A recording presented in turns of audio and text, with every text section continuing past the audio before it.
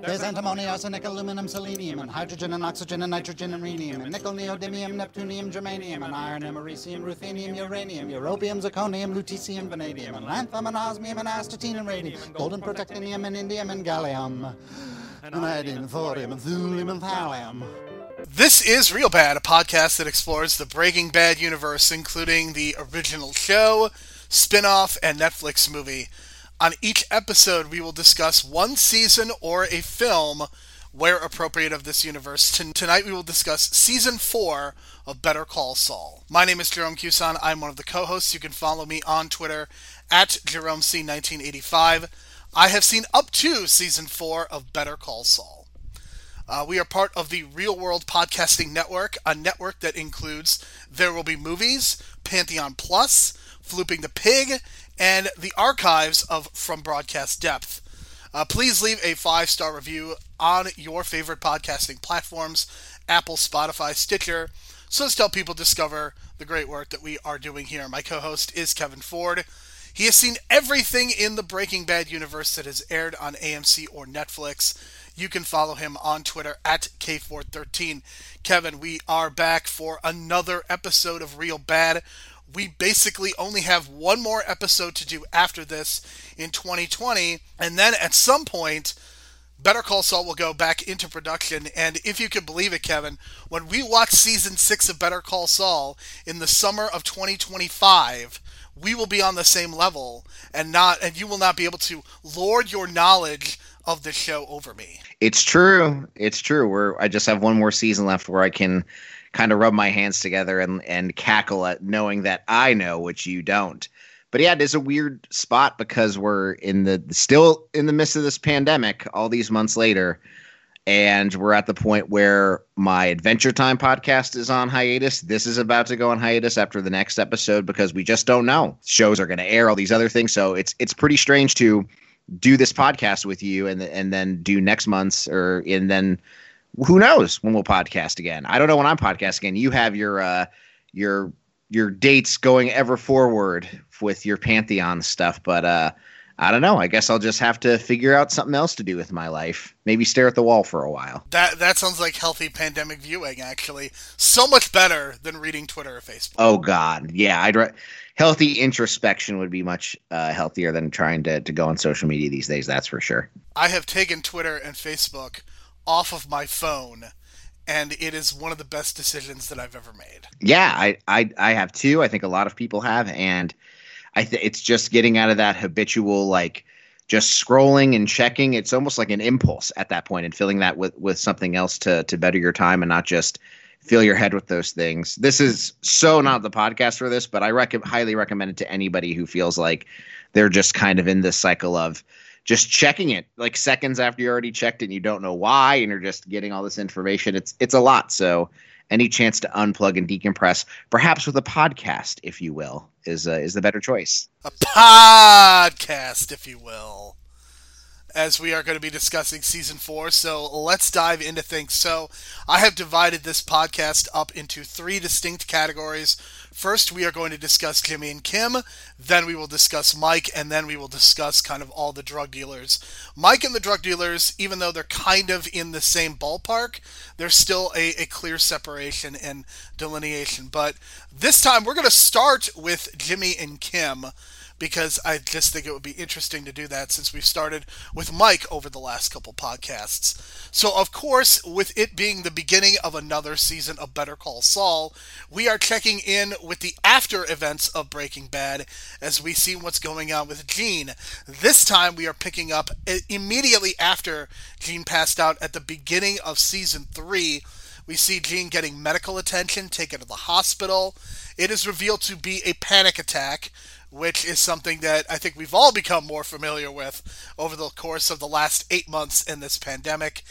Gene has an issue with his license and the clerk, as there's some banter back and forth. This is the most extended sequence that we have seen with Gene yet, and there is a great deal of tension that exists because, of course, Gene is not who he says he is, and he has to deal with the fact that he has a social security number that probably isn't his, and that driver's license. But eventually, he gets gets the go-ahead to leave.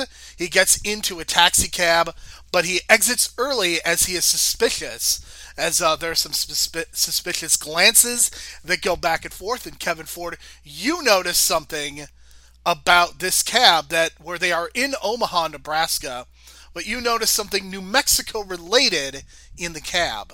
And I'm actually really surprised you didn't notice it, because you had mentioned the scene to me, and I think Jimmy is safe in assuming that he's in Nebraska and nobody's going to know who Saul Goodman, a New Mexico lawyer, is. But the problem is that he's getting these suspicious looks in the rearview mirror from the cab driver, and he notices the air freshener is an Albuquerque Isotopes air freshener in the cab. So it stands to reason that if this guy's a fan, it's possible he's from New Mexico and would have seen my commercials or my billboards or whatever else and thinks it's me, and the jig is up. So I got to exit stage left out of this cab ASAP, just in case this guy's going to take me to the police or something. So we still do not have an indication as to how much time has passed between the end of Breaking Bad and this specific incident.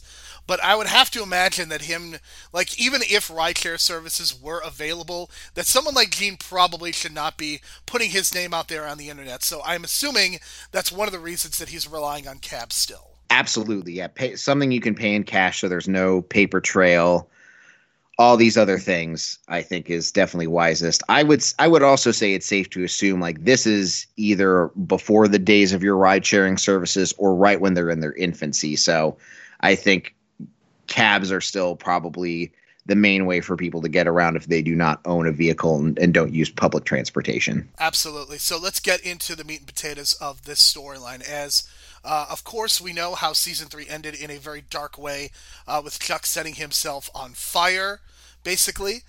So in this case, as we open, Jimmy is not answering a phone call from Hamlin. Why would he at this point? Hamlin decides to call the house phone and mentions that something has happened to Chuck to Kim. And then Jimmy finally drives, and he sees, this is one of the more darker moments of the season, in a season full of dark moments, when Jimmy drives up and sees the coroner's truck just drive away. That's a pretty dark moment, Kevin. Yeah, very dark.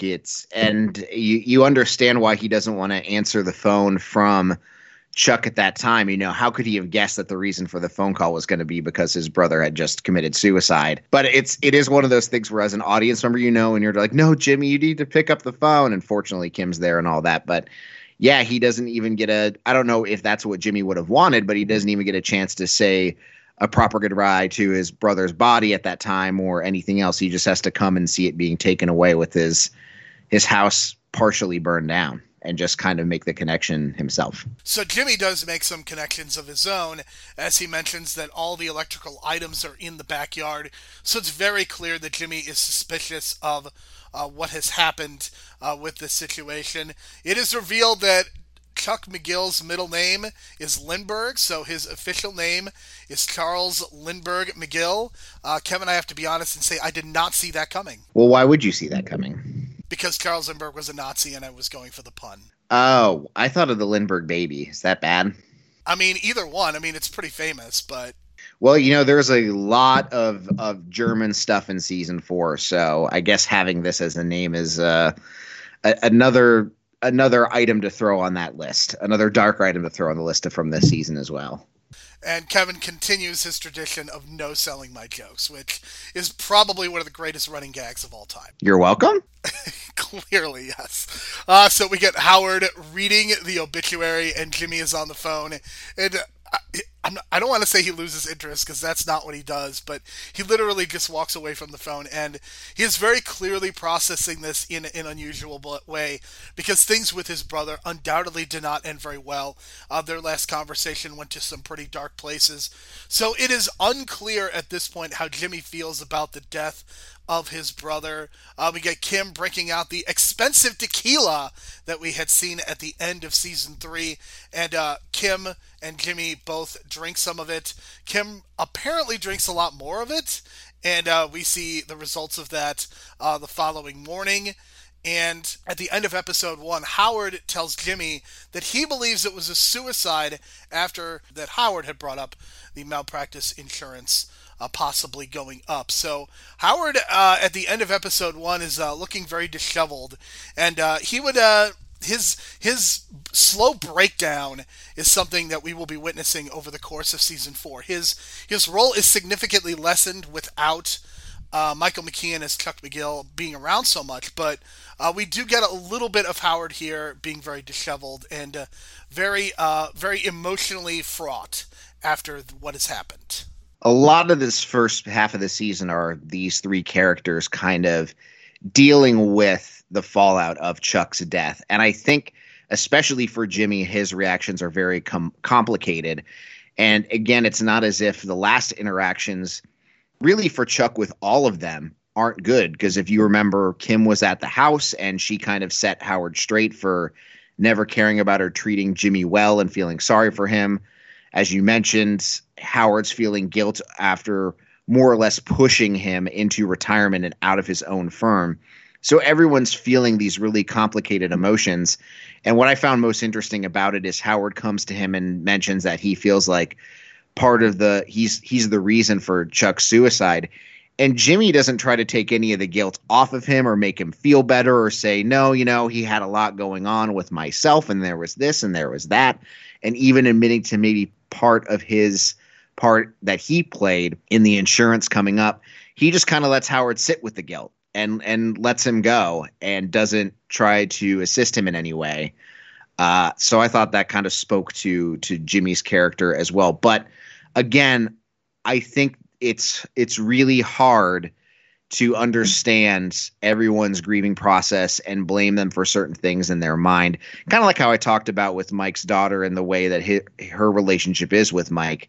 There's some things that maybe you can see as being exploitive, but I also think it's hard to really hammer down someone as being particularly evil or manipulative or what have you when they are going through their own grieving process like Jimmy is. But it certainly, I don't think, is something that put Jimmy in the best light anyways. Certainly not. And as we continue to see Jimmy slowly becoming Saul Goodman, the Saul Goodman that we know from the first season of Breaking Bad, I think you see a lot of moves in that direction. And that continues in episode 2 as we see Kim waking up to Jimmy juicing. And that is another one of my favorite small running gags. It's something that we saw started in season 2. But it is something that has only continued as, I guess, what started as a joke, Kevin, has become an important part of Jimmy McGill's life, the juicing.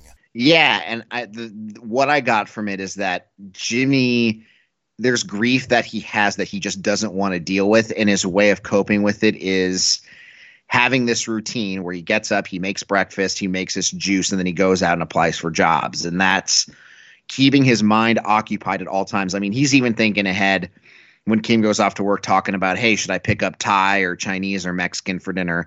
So he's kind of like focusing his entire energy and mindset on the whole day. It's almost like he's doing whatever he can to keep himself occupied and not leave any time for grieving. And that ultimately leads to him snapping during one of these job interviews. But you could see that I see it as a coping mechanism for Jimmy making this juice and doing all this stuff. I think that is a very strongly presented argument. I could certainly see that. And trying to deal with these complicated emotions leads to Jimmy going to a job interview at a copy place, not one of your bigger copy places, but kind of a small, seemingly more of a mom and pop type of place than your FedEx or your Kinko's or places like that.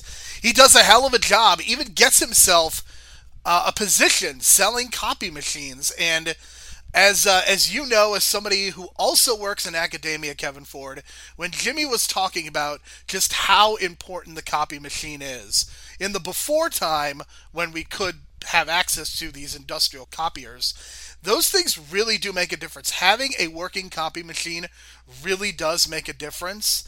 And if you don't have one and you are just relying on other things or a copier is broke down, that really does disturb a workday. Yeah, not only that, but I know that a lot of our staff, like our professors, rely on our administrative staff to make copies and stuff for them for their classes, whether it be handouts or exams or all these other things to do. So yeah, if you have a copy machine in your area that doesn't work, it can really set things back for a number of things. So, and especially this is, late '02, early '03 at this point. I mean, we're very far off from the digital age, and so for a lot of places, having a top-notch copier and is still a huge priority. It's a major expense, but it's almost an expense you can't avoid.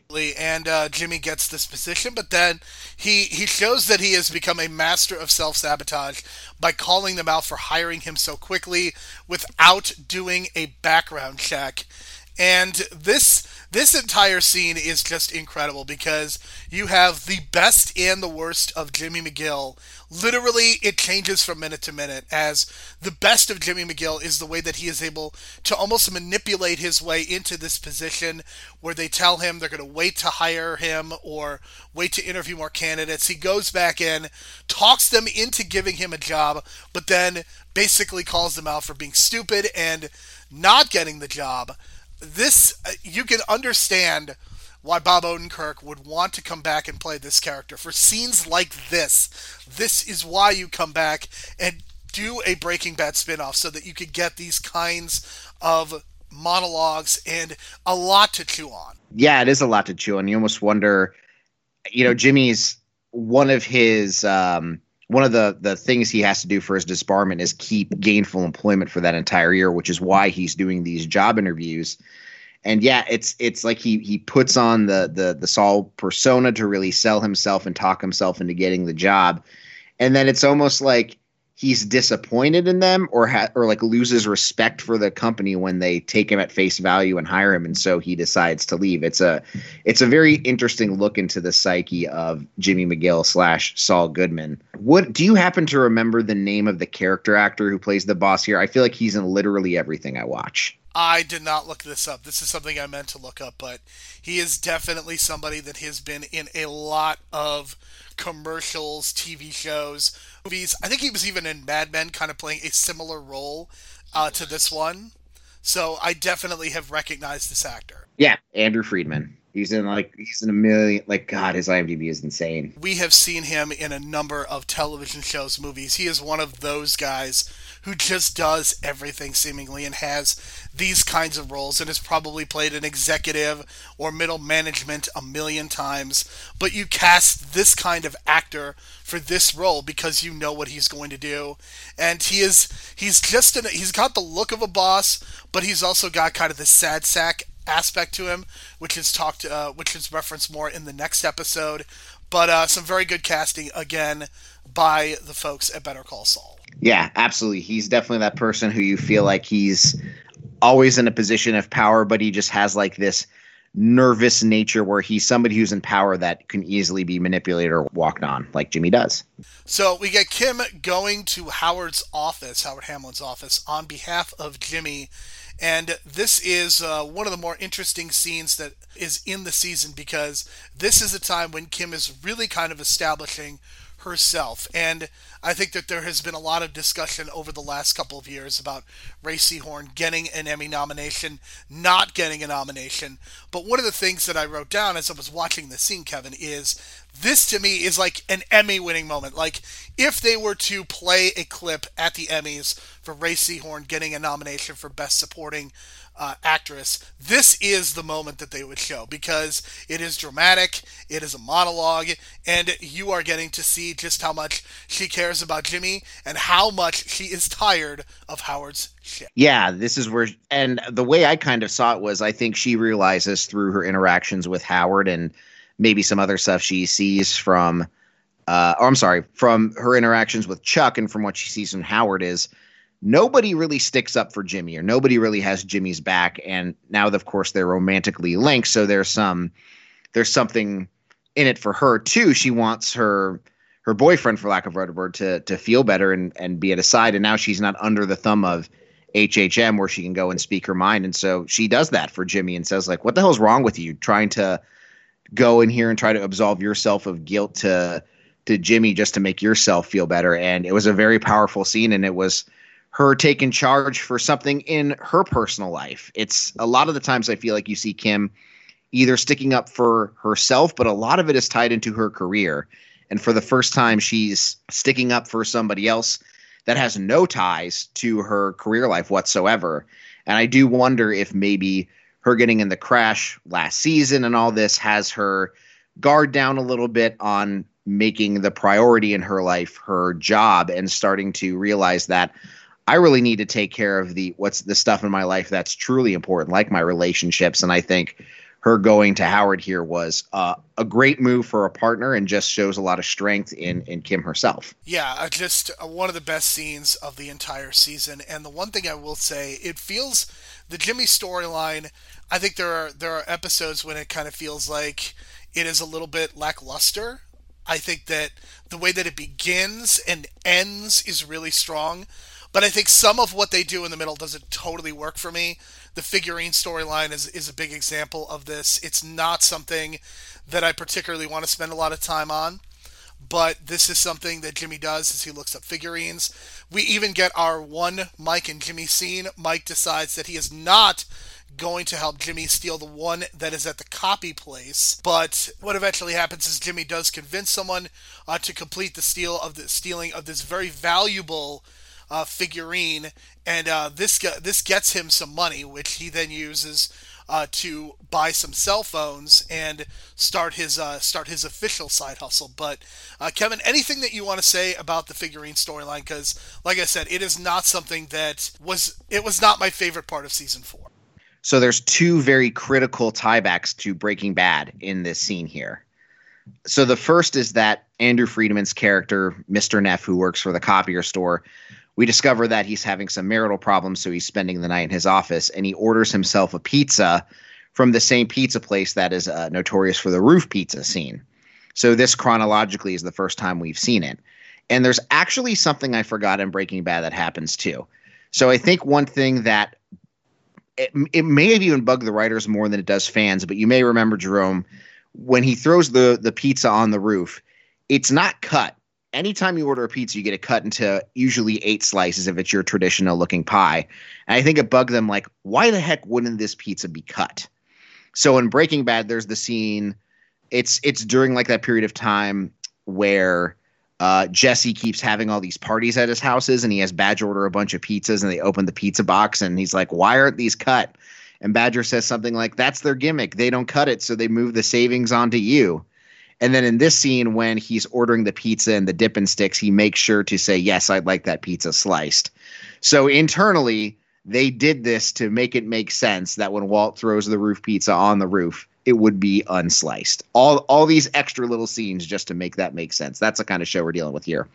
But the second thing is that the gentleman who Saul hires to steal the rare Hummel figurine from inside his office is Ira, who is the manager of Vamonos Pests, who leads burglaries through legitimate business and then eventually helps Walter and Jesse to cook inside the tented homes in Breaking Bad. So this is how we get him and Saul to meet up, and then later for Saul to know to pass off Jesse and Walt to him to give them a place to cook. Those are some really great connections. And look, if Star Wars can create a whole movie to close a loophole in A New Hope, then Breaking Bad and Better Call Saul, they can surely do the same thing, right? Damn right. So after this Emmy-winning moment, we go into let's get into episode 3. And in this case, we are seeing Kim is still working on the Mesa Verde account.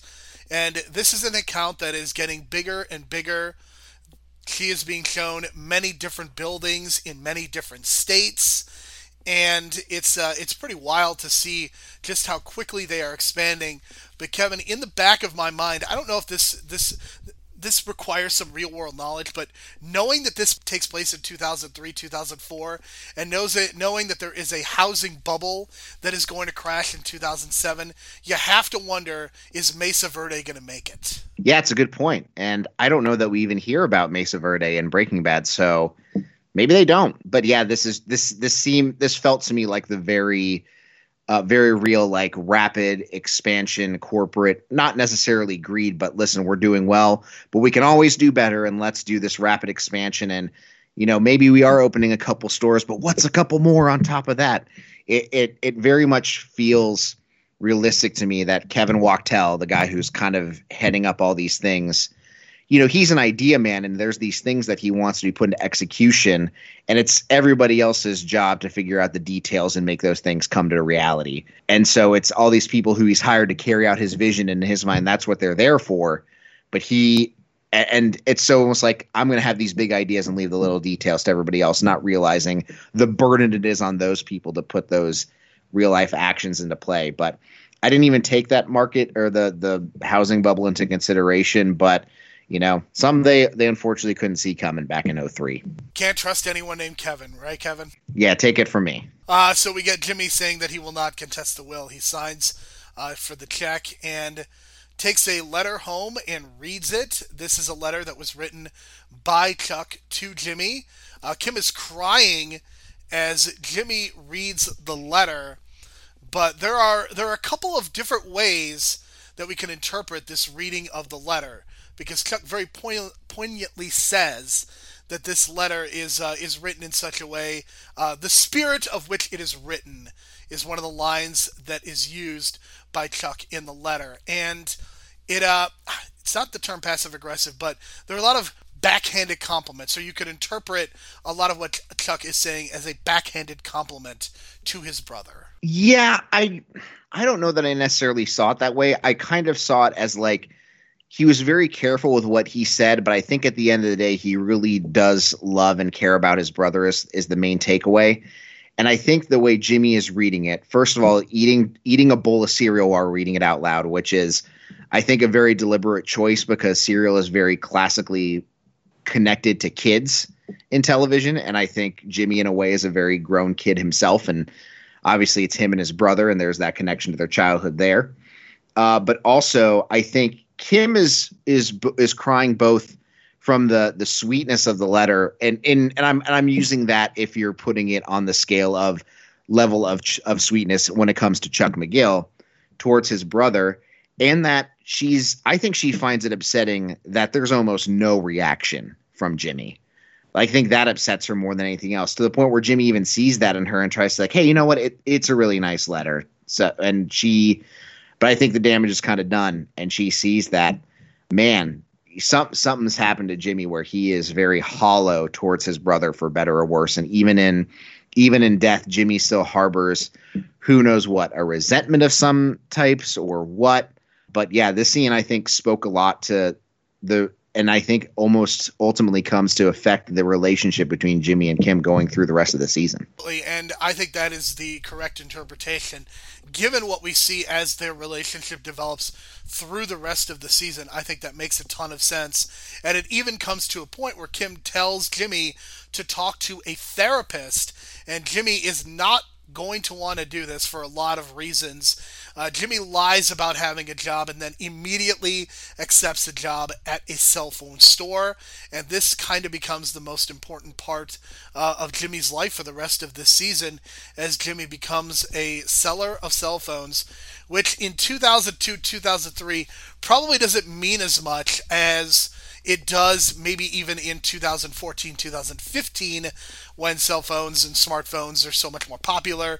And cell phones are a real investment for people. At this point, I don't think cell phones are as much of an investment, and there's a bit more manipulation that can go on from this. And as I mentioned, Jimmy gets the money from the figurine and starts to identify ways that he can make money for himself by selling cell phones on the side while also selling cell phones in the store. Yep, he uses his Jimmy McGill way to push a lot of product, because one, he's bored, but two, he gets inspiration from Ira later when they meet up and they do their money exchange from the figurine, and he mentions that, brings the idea of having to ditch a phone to him, and he thinks, I happen to know a lot of people in this criminal underbelly that I can maybe attract with this.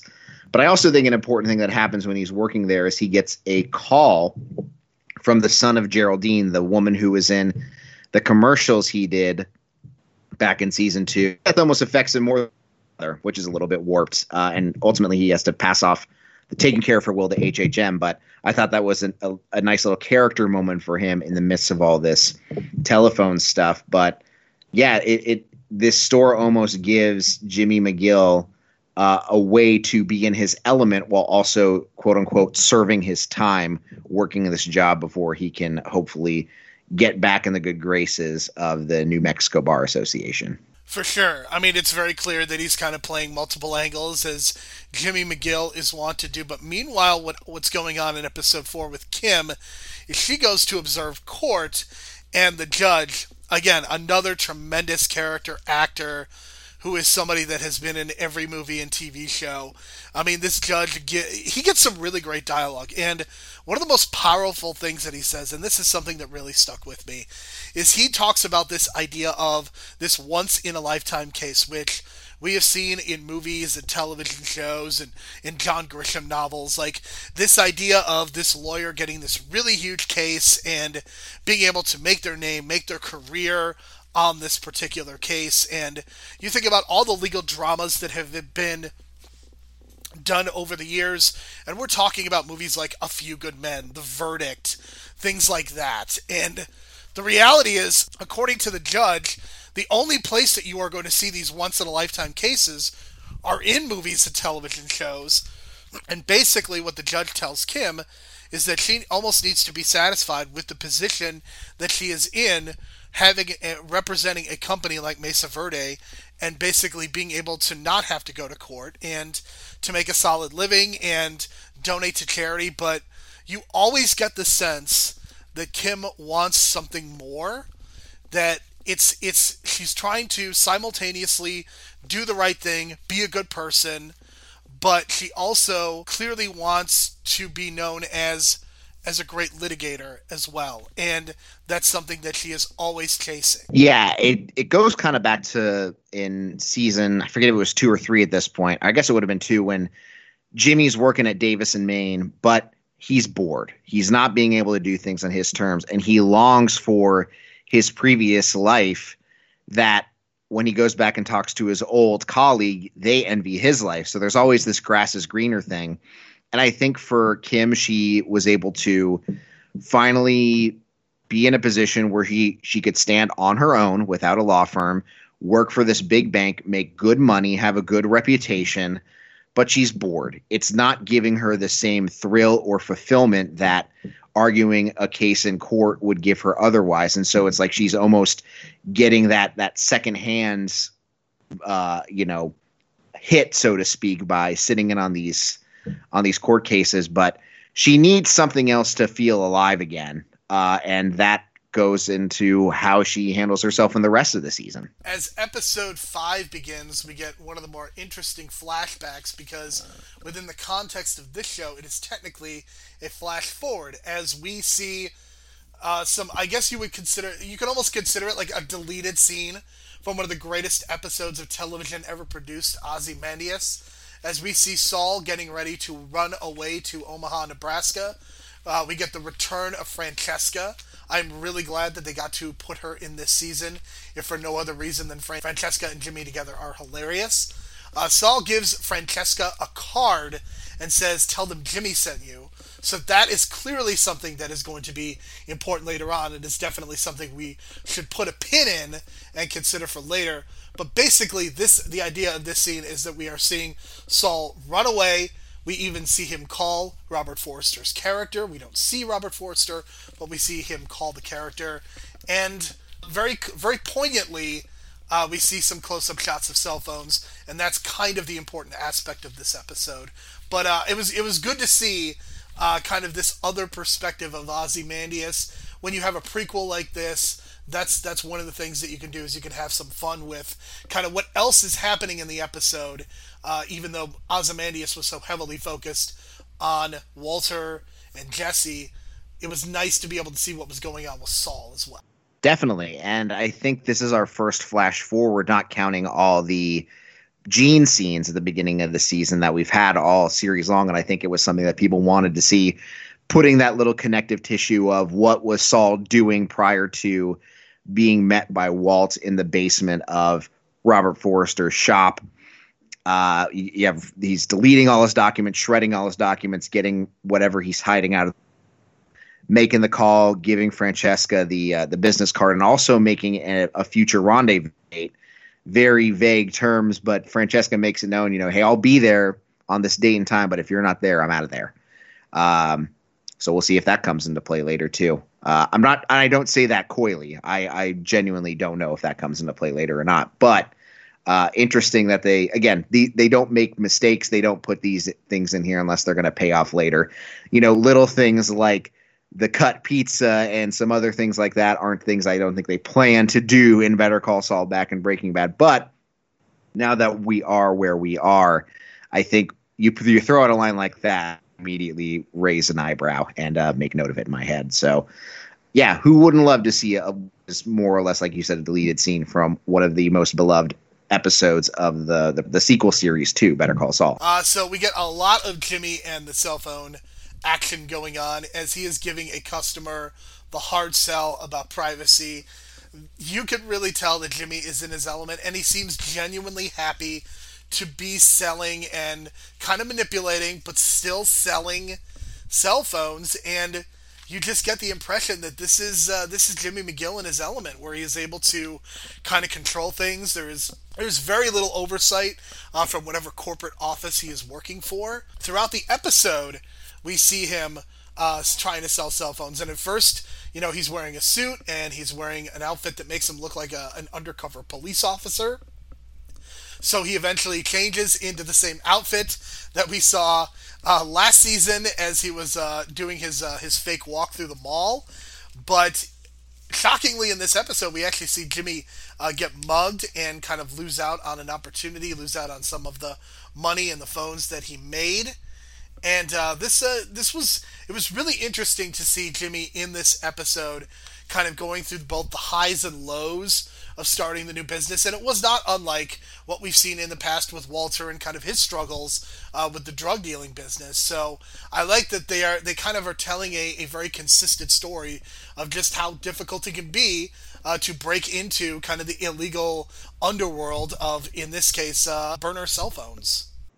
Yeah, it can be, but I will give Jimmy credit. He seems to have a way with words and a way of connecting to criminal where, like you said, those kids who end up beating him up, they think he's a narc at first, and then they see he's real and decide to rob him. But when he's dealing with like the biker gang and some other people and talk to them in this montage, you get a sense that he has a real good way with people in general, but there's something about the way he's able to connect to these criminals that he's able to gain their trust and speak to them in such a way that, I don't want to say their guard down necessarily, but it makes them feel at ease with dealing with him. Like he's not going to turn them into the police, or he's not somebody who's going to screw them over in the end, which I have to imagine is such a hard thing to do, to convince somebody, especially when you're more or less just trying to make some money off of them. But Jimmy does it successfully, and it sucks that he gets robbed at the end. But, I think those kids are smart. They realize, like, you can't go to the police and turn us in if he's selling these cell phones off the books to the criminal underworld. So it's a very hard thing to get into, and it's something that Jimmy, as the season goes on along, kind of figures out how to navigate and realizes, I need muscle, I need smarts, and I need a plan going into these things. For sure, and we will see this pay off in a future episode, but we do get to see Howard, and at the end of episode 5, Howard is a broken man. The way that he looks, again, even more disheveled, more tired. Howard is very clearly going through some shit. And Jimmy kind of talks up his plans at the end of this episode as well, that he's going to come back bigger and better with more clients and more cases. And Howard and Jimmy, they've always had kind of a tenuous relationship. And you get the impression that Howard is just tired of dealing with the McGill family at this point. And who could blame him? I mean, I don't want to say they're the cause of all his problems, but I think there's a lot of weight that he carries, both with the death of Chuck and how to move on with HHM with no more M. And his father isn't in the picture, it seems. So really this giant law firm in New Mexico is pretty much totally on his shoulders right now. And so there has to be so much going on in his life right now. And it has to be this major weight that it's really crushing him. And I do feel bad for Howard, but one of my takeaways from this as well is that I think we're all wondering, well, if Jimmy gets disbarred and a year later passes, is he even going to want to go back to the law? And you see Jimmy's grand plans start to form. And Maybe he has a partner in mind too, but yeah. So that was kind of my thing is, all right, Jimmy seems to be, even if he is having his dalliances with the criminals of the underworld, it seems like getting back to law is a focus of his. Definitely. As we start episode 6, we go back about 10 years from the context of the show to March of 1993, as Jimmy and Kim are both working in the mailroom, and Jimmy is either in charge or one of the people in charge of an Oscar pool. And in 1993, this was the Academy Awards for 1992. So such movies as Scent of a Woman, Bram Stoker's Dracula, The Last of the Mohicans. These are some of the movies that came out in 1992. Kim tells Jimmy about Chuck winning an unwinnable case, and then we get some interaction between Chuck and Kim and Jimmy, as I get the impression that Chuck is talking a little bit down to the both of them. Maybe this is just my read of the Chuck character in general, not having a very positive viewpoint of him, but that's kind of the impression that I'm getting, is that he is at the peak of his powers at this point in 1993. Not only is he at the peak of his powers, but he basically has kind of his brother under his thumb and under his control to an extent. So this is probably a very happy time for Chuck McGill. Yes, yeah, this is really him as the superstar of the firm. He solved this big case using really obscure law, and he gets this hero's response from the firm for doing so. But yeah, then he talks to Jimmy and Kim, and Jimmy, he definitely feels is underneath him. And it's probably, I think this is what you think of the classic hierarchy structure, where these are mailroom people I'm talking to, and I'm one of the names on this building, so they don't mean much to me. But Kim definitely has this rapport where she knows like exactly the way to speak to him that's not condescending, but she's trying to, or not sucking up, but trying to ask the right questions to show that she's interested in the law and maybe impress him a little bit with her question. It feels like a very calculated way. Like, if I'm going to talk to Chuck McGill, I want to make sure my interaction counts and I say the right thing. And it seems like she has this kind of prepared thing to ask him when he comes out of his office. And you really get the sense that she has this idea of becoming a lawyer in mind. And you see like a little bit of the beginnings of their relationship, the two of them. And maybe there's a little more romance in Jimmy's eyes than her at this time. But I think this was a really great way to look into the past and get kind of the origin of their relationship a little bit, where they were at this time of their lives, and how Chuck's relationship with the two of them was at this time as well. So I don't know. There has to be a clear reason for this. What do you know the name of the movie that won Best Picture at this Academy Awards? The Academy Awards that took place in 1993? Yes, for movies that were released in 1992. I believe it was Unforgiven. It is Unforgiven. That cannot be a coincidence that they chose this year and this Academy Awards. I do know the person who wrote the scene mentioned she was a huge fan of Emma Thompson, and Howard's End was she won for Howard's End as Best Actress that year. So, and I think it just happened for the time frame. But yeah, Unforgiven being the Best Picture and Best Director, if I recall correctly, that year definitely makes sense. And I also just like the line where Jimmy is looking at the ballot and he's like, "Oh, you think Al Pacino's going to hoo-ah his way into Best Actor this year?" Something about that delivery was very fun to me. I mean, if you have ever seen Scent of a Woman, then you realize that yes, Al Pacino did hoo-ha his way to a Best Actor win. He did. Indeed, he did. All right, so we get a lot of Kim and kind of dealing with her psyche in this episode, as she is doing Mesa Verde work, but she is constantly checking on people who need defending.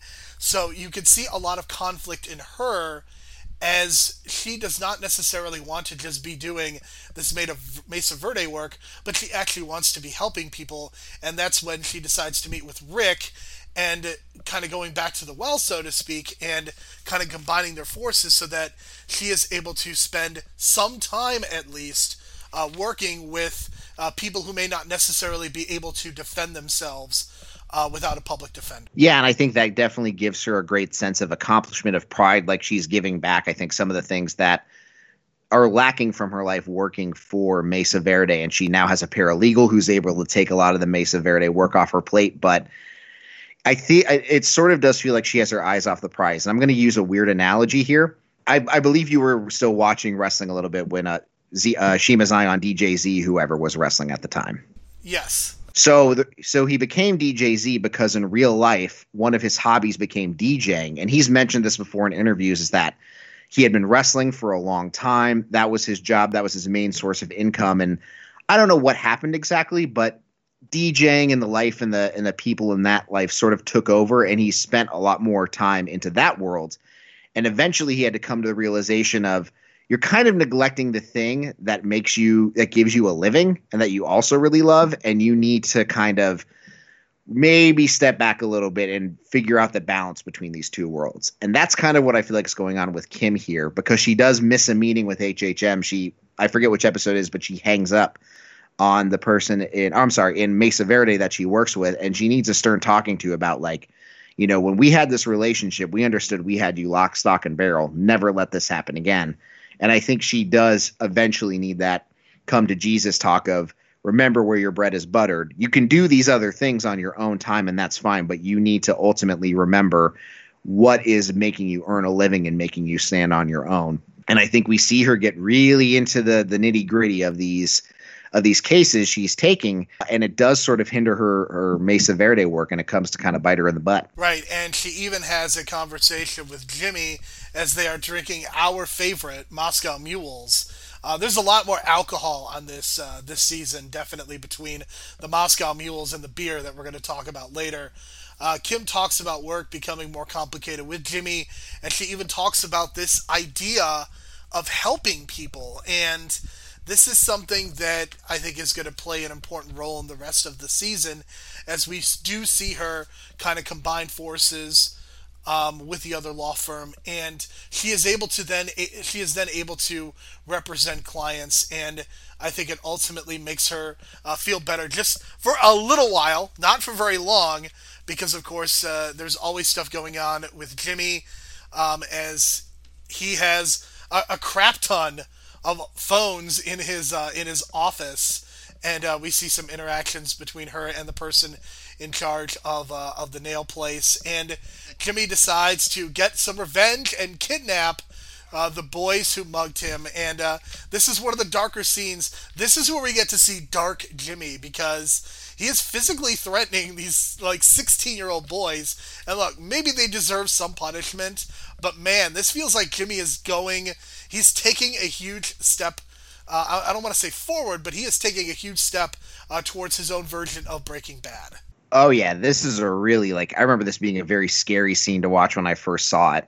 And a lot of the podcast talks about, the technical side of it, of, having to direct Huel and the other person there, okay, guys, we have extras of these, but not these, so make sure you're hitting the ones we have extras of. That gave me a good chuckle, because that kind of gives you into this dark scene. But also, I guess, for scenes where people are hung upside down, they can only be upside down for, a total of 90 seconds. So you don't have much time to shoot when these people are upside down in these scenes, and you need to make it count. And I think maybe stuntmen or stunt people have a little extra time to have, but it sounded like a really complicated shot, but it was something that was so big to the episode. And it really I think it makes sense, because Jimmy really needs to scare these kids, so that not only will they leave him alone, but they will tell the tale of Jimmy McGill to their friends, and they'll also leave him alone. That he needed to go to this extra lengths to scare these kids. And it was definitely a standout scene of the season, because it felt so different and it was so dark for a Jimmy McGill. But you're right, it definitely feels like it might have been something you would see right out of Breaking Bad. But as we get to Jimmy turning into full-blown Saul, I think this was a great scene to continue that portrayal. So one of the things that I've been wondering about is there ever going to be a major time jump? And it's something that they really have not done between seasons. Is the action has generally picked off right where the last season has ended. And in the next episode, episode 7, we get a huge time jump, about 6 months, I believe. And the note that I wrote is that it's a montage of Jimmy and Kim kind of going through life, but this montage really is so much more than that. It is a very powerful piece of storytelling, because you see kind of their relationship kind of deteriorating and them kind of slowly growing apart, I guess is the best way that I can put it. but just the way that they're able to take these mundane actions and turn them into crucial pieces of storytelling. This is one of the most impressive things that I have ever seen on a television show. And I think you think of a montage in this almost cliched way, and, you know, Trey Parker and Matt Stone have had their fun with montages. They made a song about montages in Team America, and they kind of can become parodies of themselves in some of the Rocky movies. But this was a montage that worked so well on me because it literally just showed this relationship and kind of how bad things are getting. And it also was nice to see things move forward in such a way because you got to reposition the characters a little bit, and you got to see some evolution with the other storylines that we're going to be talking about. But this montage, Kevin, was, I mean, it almost makes this entire episode one of the best episodes of the season, just because this montage is like 8 to 10 minutes of the episode. I don't know if it's that long. It's definitely pretty long, but it's definitely, I think, one of the best things in Better Call Saul entirely. It's something and people still talk about today as being one of the highlights of the show. As it is, like you said, it just goes to show like you're watching two people basically who used to be in love not be in love anymore, and they just feel more distant both personally and professionally, and it's just like two people now in just two different parts of their lives. And the podcast talked a lot about the song that underscores it. It's a cover of Something Stupid, which was done by Frank Sinatra and Nancy Sinatra, which is really weird that a song like this romantic sung by a father and daughter, but I digress. And they talked about the whole process of outsourcing it and getting samples and eventually settling on this band Lola Marsh to do a cover for the song, and just how perfect their voices were, and they were able to extend the song, all these things to specifically fit the montage. And so I like that too, that I think one of the reasons it works so well is you didn't just create a montage and then find a song that fit. They found the song that fit first, had outsourced it so someone else would even make it better crafted to that scene, and then put that scene together. And it's a scene I feel like you may want to watch like 3 or 4 times, because I think you want to watch it first, then watch it again just in Jimmy's perspective, then watch it again from Kim's, and then maybe a 4th time once through all the way together just to get all the little pieces of it. And it was a lot of stuff. Everything was shot specifically for the montage. It's not just like B-roll footage or cutting room floor stuff that they cobbled together for this. It's very specifically supposed to be put together to give that overall feeling. And so I say all that to say the reason it's so effective, the reason it's so well remembered, is because so much was put into it to make it that way.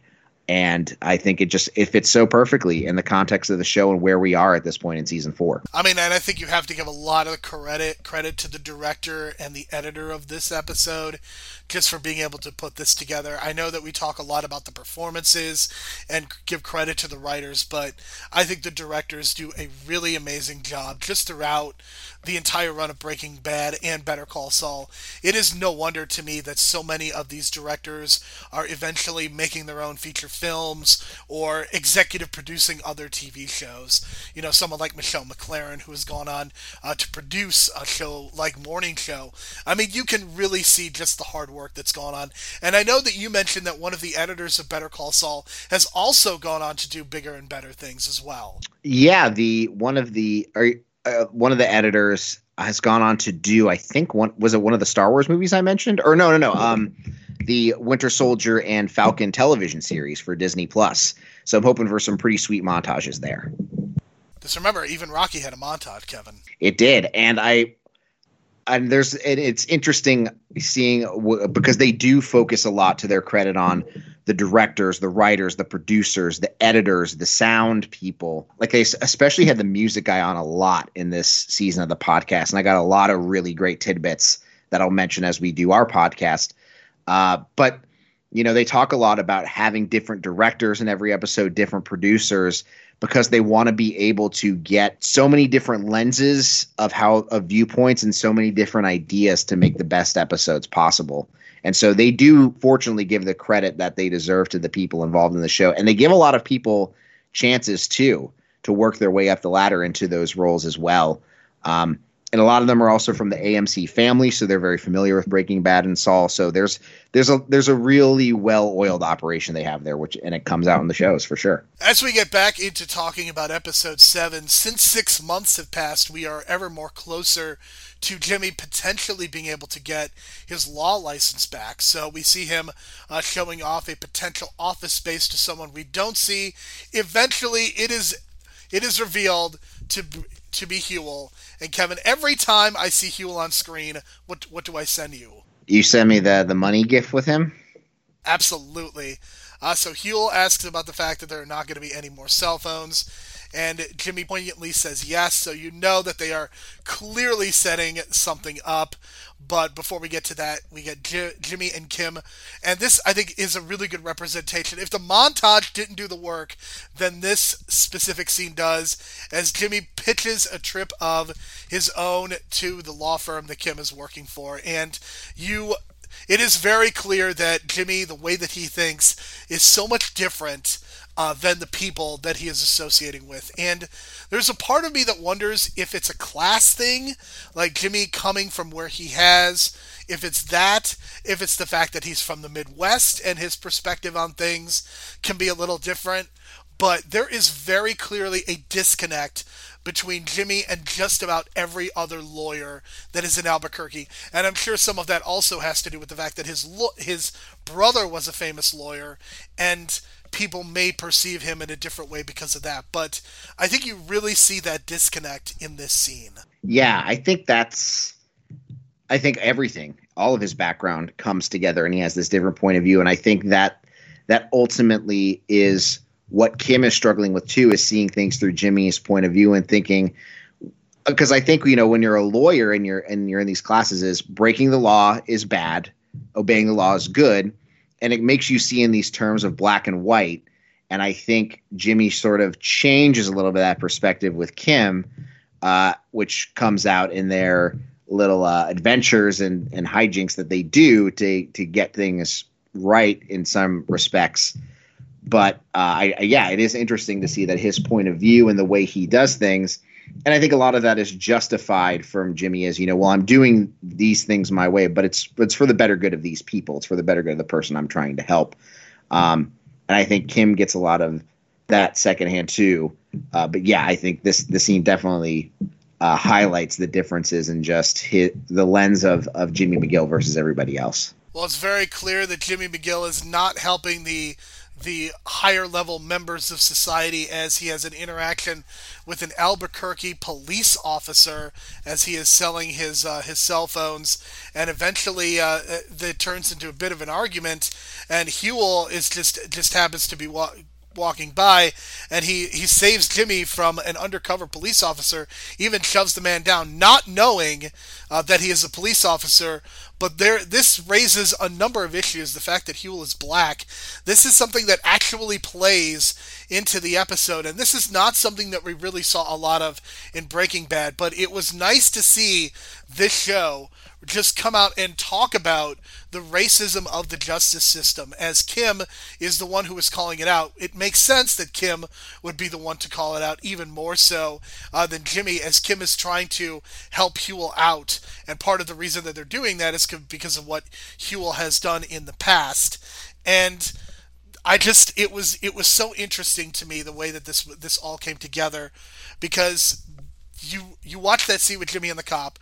The cop is very clearly being a dick, and I don't think that was an accident. That this cop is just basically going completely overboard, and then you have Huel doing what he does, and then you end up in a situation where Huel could potentially have to go to jail, and that we can get more into that in the next episode. But just your thoughts on what happens with Kim and that scene with the police officer.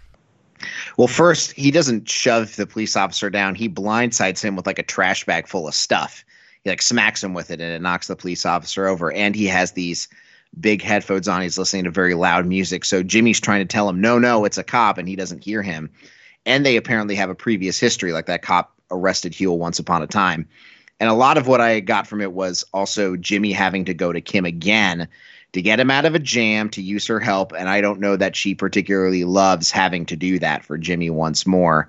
But yeah, I think viewing through this through the lens of 2020 eyes definitely feels a lot different than the way I watched it back in would have been 2017 or 18 when this aired. Even just a couple years later, I think the people's view of the justice system definitely presents this in a very different way. This feeling about the justice system and the commentary continues into the next couple of episodes, as Jimmy says at the beginning of episode 8 that he is going somewhere and will be back Thursday, and this leads to a tremendous, it's not quite a montage, but we see a series of scenes with Jimmy and having people write postcards for him. And just imagine being on a bus and somebody asks you to write a postcard. What would your reaction be besides putting your headphones in and running away or sitting in your chair quietly? Because I am not very sociable on buses or trains, so I probably would not help Jimmy out in this circumstance, even for a few bucks. Yeah, I wouldn't either. And it felt very interesting that there was plenty of people who seemed okay to hire him. I mean, I guess, listen, if you're on a long bus trip from New Mexico to Louisiana, you've got nothing better to do. Yeah, maybe make a few extra bucks writing these cards, but it does seem like a little too convenient that he would get enough volunteers to make this happen over such a bus trip. But hey, I get it. It's a television show. You got to take a little bit of take a little, I don't know. It's a means to an end. It's the Deus Ex Machina to get them where they need to be, and I'm okay with it because it made for a pretty fun opening scene. Yeah, I mean, the scene itself is hilarious because Bob Odenkirk, I think you could give him the phone book and he would find a way to make it entertaining. And, I mean, there's a reason that he is leading this show and is generally considered to be one of the better comedic actors of the last 30 years. I mean, he is a very talented performer and can make anything work. And I just think the execution is so well done. And this eventually leads. So one of the things that's going throughout my mind is, what in the hell are they doing? Why are they having him write postcards? Well, this eventually gets paid off as Kim goes back to the DA's office. Now she has a team of lawyers that are going to disturb what's going on with the DA. And Kim is not a happy person, and she is going to do everything that she can to get Huel off. And I think part of it is getting Huel off, but I think another part of it is Kim is just unhappy with the injustices that are going on. We see Kim burying the prosecutor's office with motions and paperwork. We see the judge's office as they go in, and there are all these postcards from this little podunk town in Louisiana talking about how great Huel is and putting him over as a great person. The prosecutor begins calling a series of phone numbers, and of course we get the hilarious scene of Jimmy as a pastor. And this entire sequence, I mean, this might be my favorite episode of the entire season, just for the fact that this is a tremendous con, and the way that it's played off and the way that the postcards are paid off, it's so tremendous. And we get another donation website in a Breaking Bad TV series. And keep in mind, this was Kim's idea. She was the one at the end of episode 7 who's buying all the stationery at the store and telling Jimmy she has an idea. And it is an immense amount of work to get Huel out of trouble.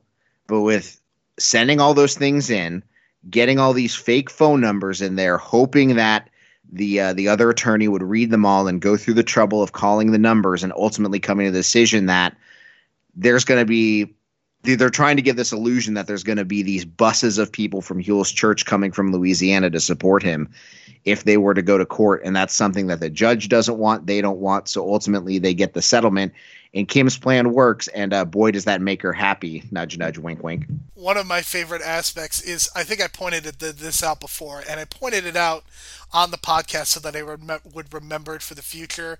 But the fact that Kim and Jimmy fuck after this bailing out of Huel, I don't think that that's a coincidence. No, not at all. But yeah, you could tell like Kim is, and remember, like I think it was after this or something, Jimmy's talking about we'll go on the straight and narrow. We won't do this anymore. I know you don't like to do this. And Kim's like, maybe we'll do it again. And they do in episode 9. But Kim's getting the thrill, the rush out of doing these acts, just like she did when they were just doing it over conning some people at bars and stuff in other seasons. But we talk about her needing to be fulfilled in other ways. I feel like she's getting her fulfillment from these acts, these cons that for one reason or another, it's something that she seems to really enjoy. It adds just a little, I guess, extra flavor to her otherwise fairly bland life. So we get Kevin of Mesa Verde asking about a new design on one of the branches in Lubbock, Texas, and this is what leads to another all-time great con at the beginning of episode 9, as we see Kim limping on crutches as she is walking into a City of Lubbock building, and asks for some plans, and we get some manipulation of these plans as they pull a scam. They switch the plans for the new branch. Jimmy is also involved as a hapless father and husband who apparently does not realize that you should not leave your child in a car. I would like to think that Jimmy is more self-aware than that, but just the way that he plays it off is pretty hilarious. Just the casualness with which he says, "Oh, I left the window open a little bit." Tremendous. Yeah, But something important that does happen is Jimmy does tell Kim kind of about what's going on, and they have this huge argument at the end of episode 9. And it's worth pointing out that Jimmy is basically denied his law office. So that is something important that happens. But I think that it's such a huge moment on this show because in the back of your mind, you're thinking, well, of course Jimmy's going to get his law license back because he is a lawyer at the time of Breaking Bad. So it's a little bit of a twist that here in episode 9, he doesn't get it back, and then it leads to this huge blow-up, of course, at the top of a parking garage. Kevin, are there any other important scenes that take place in the Breaking Bad universe at the end of a season 4 on a parking garage? I can't think of a single one. But, so, this is something that they've slowly been setting up, and eventually it blows up as Jimmy tells Kim about what happened, and they kind of have it out, so to speak, as Kim calls Jimmy out for some of the things that he's been doing, but Jimmy also calls Kim out for some of the things that she's been doing and kind of getting off on, in many ways, getting off on being a part of these cons. And it's such an important scene. It's something that I kind of was expecting at some point, either in this episode or in the final episode, because their relationship had just been deteriorating to this point. And it was well acted, it was well executed, and it really felt like all of the things that they had been doing up to this point just came out in these 5 minutes. So you're right. Yeah, this scene's been building, because something else we haven't talked about was that Jimmy's big plan for when he gets to practice law again is he wants to get another office, as we discussed with Huel, but he also wants him and Kim to be partners, not two separate lawyers and two occupying the same office space. He wants his Wexler McGill firm where they're working together. And I think when he sees that she's fallen back in love with criminal law, that there's something to this and she's going to be on board. But she isn't. She loves Jimmy, but I think she realizes, like she has in seasons before, like we've discussed them keeping separate, that she doesn't want to be connected to him professionally. She just doesn't. And who can blame her for the way that Jimmy acts in so many ways?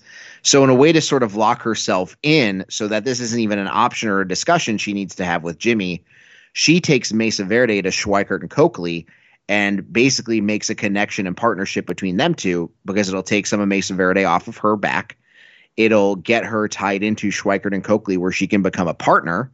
And that means she doesn't have to practice law with Jimmy. So she kind of gets everything she wants, and she doesn't have to be the bad guy and tell Jimmy no. She can say, no, I can't, because now I'm a partner with Schweikert and Coakley. And once Jimmy realizes he's not going to be able to practice law again because they felt he was insincere because he didn't mention Chuck during his trial, his questioning, this is what causes the two of them to blow up. And Jimmy kind of calls her out for, you still see me as Slippin' Jimmy and so on and so forth, which is kind of true. And she gives it right back. And she basically says, Jimmy says, you're kicking me while I'm down. And she says, well, Jimmy, you're always down. And it's like this tough love thing that they both have, that they're saying things that they've wanted to say, but also know they couldn't or didn't really want to say.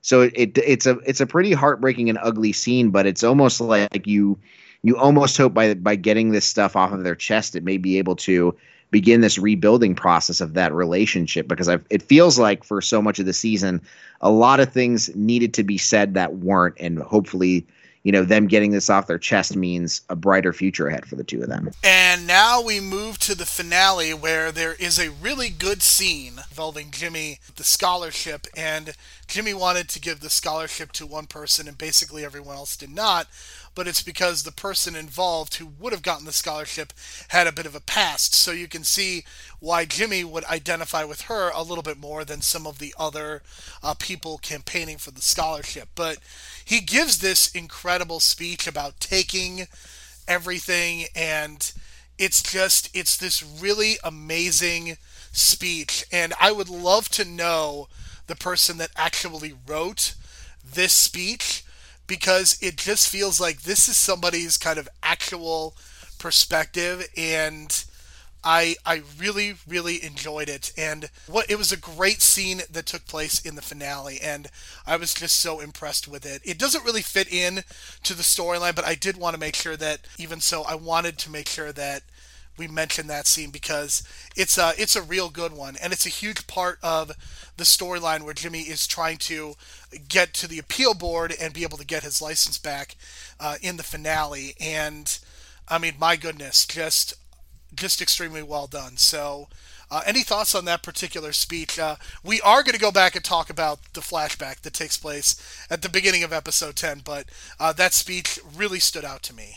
Yeah, me too, because Jimmy sees a lot of himself in this youth that a few years prior they did some things that they weren't proud of, but they cleaned up their record and all that. But he sees that this board already made up their mind on who they were, and that was that, and nothing was going to change their mind. And Jimmy experiences a lot of that with Chuck and other people who maybe remember him as the kid from the mailroom, and they'll never take him seriously because that's who they're always going to be to him. And I think he sees that in this boardroom, and obviously his opinion has a lot of sway because it's obviously a scholarship named after his brother, but ultimately it's a board decision. And it sucks because he's sitting on this board and he sees it firsthand, these people judging this young kid. I mean, it's a kid, it's a high schooler trying to get a scholarship for college, and already they've pegged her as something that she apparently can never dig her way out of, no matter how hard she's worked, and that she has all this behind her. And Jimmy gives her this very impassioned speech, and it speaks a lot to his hearing as well. Obviously, that was very very connected to this speech too. But I think it goes to the end of the season where Jimmy says, "You know what? I've put in my time, I've put in my hard work, and apparently people are going to view me as this person, so I might as well lean into that." Definitely. And let's go back and talk about the flashback as we see Jimmy officially becoming a lawyer and Chuck vouching for him. But really, Kevin, there's only one part of this flashback that needs to be discussed, and that is the fact that we get Ernesto singing. We do get Ernesto singing Total Eclipse of the Heart. Amazing part of the scene. Was so happy to see Ernesto again. And I want to talk about the song that Chuck sings too, but I think the big thing from this that I took away from it is I think it was really important for us to have a scene with Chuck and Jimmy sincerely having a good time together. And I think it was also important to show, and I took it as sincere, I don't know about you, that Chuck did care about his brother and wanted to support him. You know, he was the one who vouched for him when he graduated from law school, and he was there helping him out. Well, he was there for his after party and then sang with him and then took his drunk brother home to make sure he got home safe and stayed with him and all this other stuff. And I think that's important because if Chuck truly, you know, he says in season 3, I truly never cared about you. And I think it was nice to have a scene that proved, well, that's just not true. Because if he really didn't care about Jimmy, then I think Jimmy's feelings about his death wouldn't be so complex, and it would be easier for him to toss aside. But I think it was important for us to see that there was at least one instance, one date, one time and place where Chuck and Jimmy sincerely had a good relationship as brothers. Well, and I think having this scene in this episode where they are having a good time, and I agree with you that it is something that comes across as being very sincere and that Chuck really is taking care of his brother. I think it makes what happens at the end of the episode all the more dark, because you really see Jimmy abandoning the name and kind of leaving his brother behind in kind of this almost sadistic way. And yeah, I think having this scene play out, something else that always impresses me from an acting standpoint is I've heard Bob Odenkirk sing, and look, he's not a great singer, but he is much better than he was in this episode. I can't imagine how hard it is to pretend to not be able to sing, because when Michael McKean goes up there, of course, because it's Chuck can sing, and Michael McKean has a pretty decent voice. Not, again, not great, not professional, but he is reasonable. If I went to a karaoke bar, I would not want to cover my ears when he sang. So I was just really impressed by the acting of both people in that scene. See, you say that, but you forget that's legitimately the lead singer of Spinal Tap, and he sung in A Mighty Wind too for I forget what the name of the band is in that, but so there's been those movies where he sings and he has some pipes and he has a musicality to him, and so it stands to reason that Chuck would have that too, and he takes over the mic from Jimmy and really gets into the song, and I know that Vince Gilligan and them were geeking out like, oh my God, we have the lead singer for Spinal Tap singing in our show. So I think you're not giving him enough credit for his musicality, to be honest. Of course. I mean, Michael McKean has had such a long career. I remembered This Is Spinal Tap. I haven't watched that movie in a while, so I don't remember him singing all that much. And A Mighty Wind is another movie. I don't even know if I've seen that, to be honest with you. It's wonderful. But let me talk about the song they sing, The Winner Takes It All by ABBA. And this was a long story kind of told by their music person on the show who's responsible for clearing rights and things like that. And so like he would tell the story about getting the song for the montage in episode 7 and stuff too. So he himself is from Germany. You wouldn't be able to tell it just by hearing his voice, but he mentions this because they had the idea for getting this ABBA song, The Winner Takes It All, for this scene.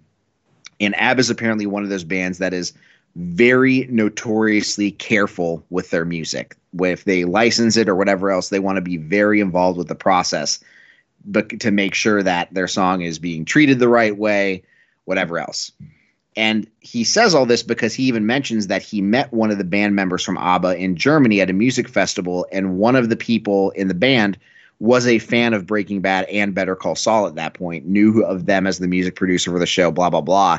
And yet it was still really hard to get this song approved for the show. And it was one of those things where they had it earmarked for this scene, and there was no plan B or backup. It was too big and too part of this flashback to be changed.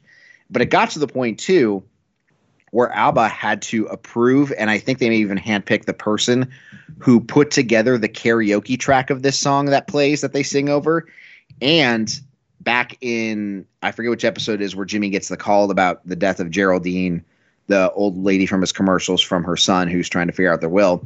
There's a Muzak version of The Winner Takes It All playing over the speakers in this, and they also had that same person create the Muzak version of this.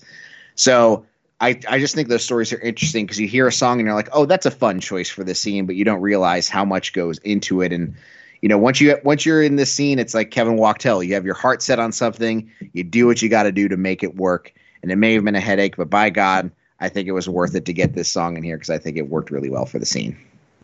It absolutely did. I think it was a great choice. And as we go through the rest of the episode, Jimmy is paying all this money. He's spending time at his brother's gravesite on the 1-year anniversary as he is trying to get his law license back. And eventually he is able to get in front of the board.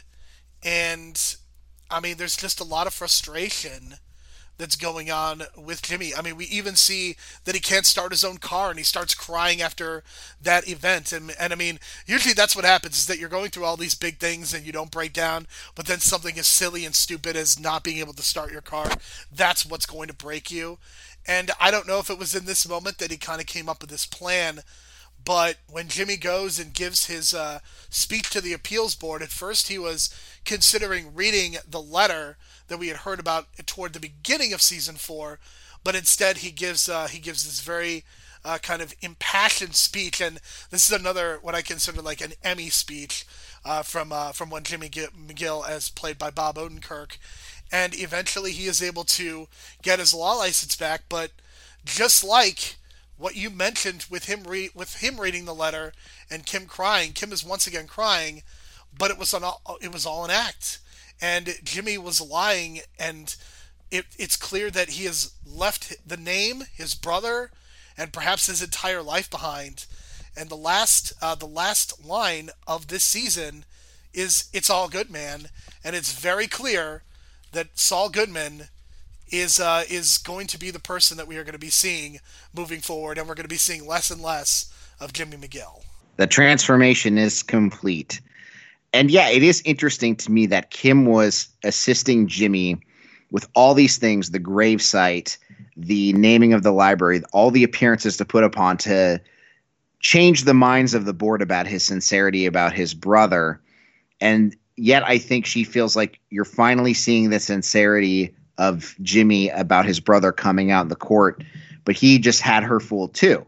And so I think she was going along with this to help Jimmy out, but I think she was relieved to see that there was some sincerity out of him in this court case, and that, in this hearing. Nope. Turns out it was all enacted. I think that definitely takes her by surprise and disappoints her. And Jimmy, he says, puts in the paperwork to change his name, so he's not practicing under the McGill name anymore. And yeah, it's the final vestiges of Jimmy McGill are being shed, and Saul Goodman is coming to prominence. And I think the big question coming in is when does he go from Jimmy McGill to Saul Goodman? And I think we're seeing it here at the end of season 4. Definitely. And incredibly, we've been talking for almost an hour and a half, and we have not even gotten to 2 other storylines. Oof. So this is going to be fun. The stuff with Mike and the drug dealers, I think, is going to go a lot faster though. Let's do it. Let's talk about it. All right, so with Mike, as we are kind of transitioning into talking about his storyline, we start off with Mike quitting his job as a parking lot attendant, as he no longer needs to support himself through those means. We once again see the hose. I just wanted to point that out. It doesn't really have anything to do with the season. I just really wanted to point that out, that we see the return of that, and he is playing with his granddaughter. I don't know whether it's boredom or whether it's something else, but Mike decides that he is going to live up to being a security consultant, and he decides to go to one of Madrigal's facilities. And Kevin, I could watch an entire season of Mike dressing down a corporation for their lack of security. This sequence was so good, and we see him hearing a debate about Bruce Lee and Muhammad Ali between 2 of the drones that work there, and there's a birthday card that Mike is asked to sign that says "Have a perfect day," and I have to be honest, the fact that the person's name was Tina and the fact that the birthday card looked the way that it did, it was pitch perfect. It really was. And I think, first of all, yes, I would absolutely watch a series of Mike Ehrmantraut infiltrating and tearing down the security systems of all these places. But I think for Mike, it's all about having your bases covered. It's like the same thing about having that hose in the yard. If his daughter came over and saw him using a hand watering his plant, she'd be like, wait, didn't you have Kaylee make that hose so you could do it this way instead? It's the little details. So I think he needed to do this one big act so he could legitimately say that he did a security thing for the company, and that there's a lot of witnesses to him doing the security act, so he's covering all of his bases so he can get to the real heart of his work for Gus Fring in season 4, which we'll talk about in a little bit. We certainly will.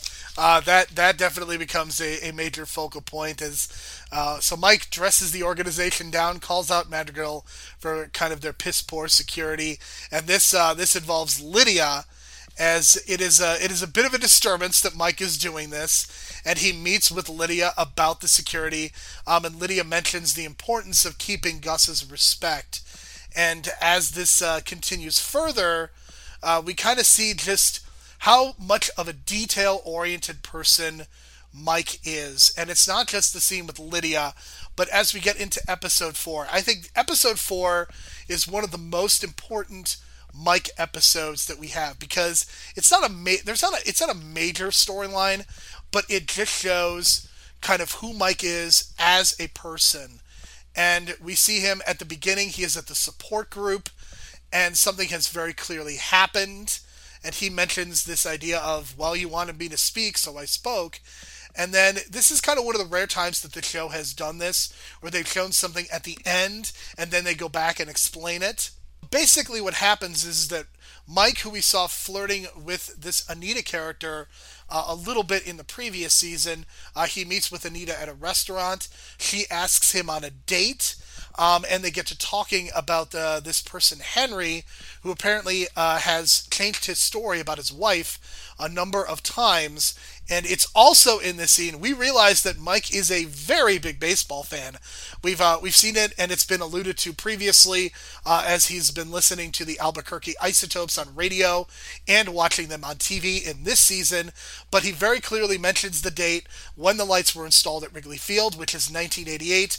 I wonder if Bob Odenkirk had anything to do with that bit of dialogue being inserted in there, as he is a huge Cubs fan. Again, the only detriment to his character is Bob Odenkirk being a Cubs fan. But this episode is great, and Mike talks about Henry at the support group, and then he calls out Henry during the group meeting.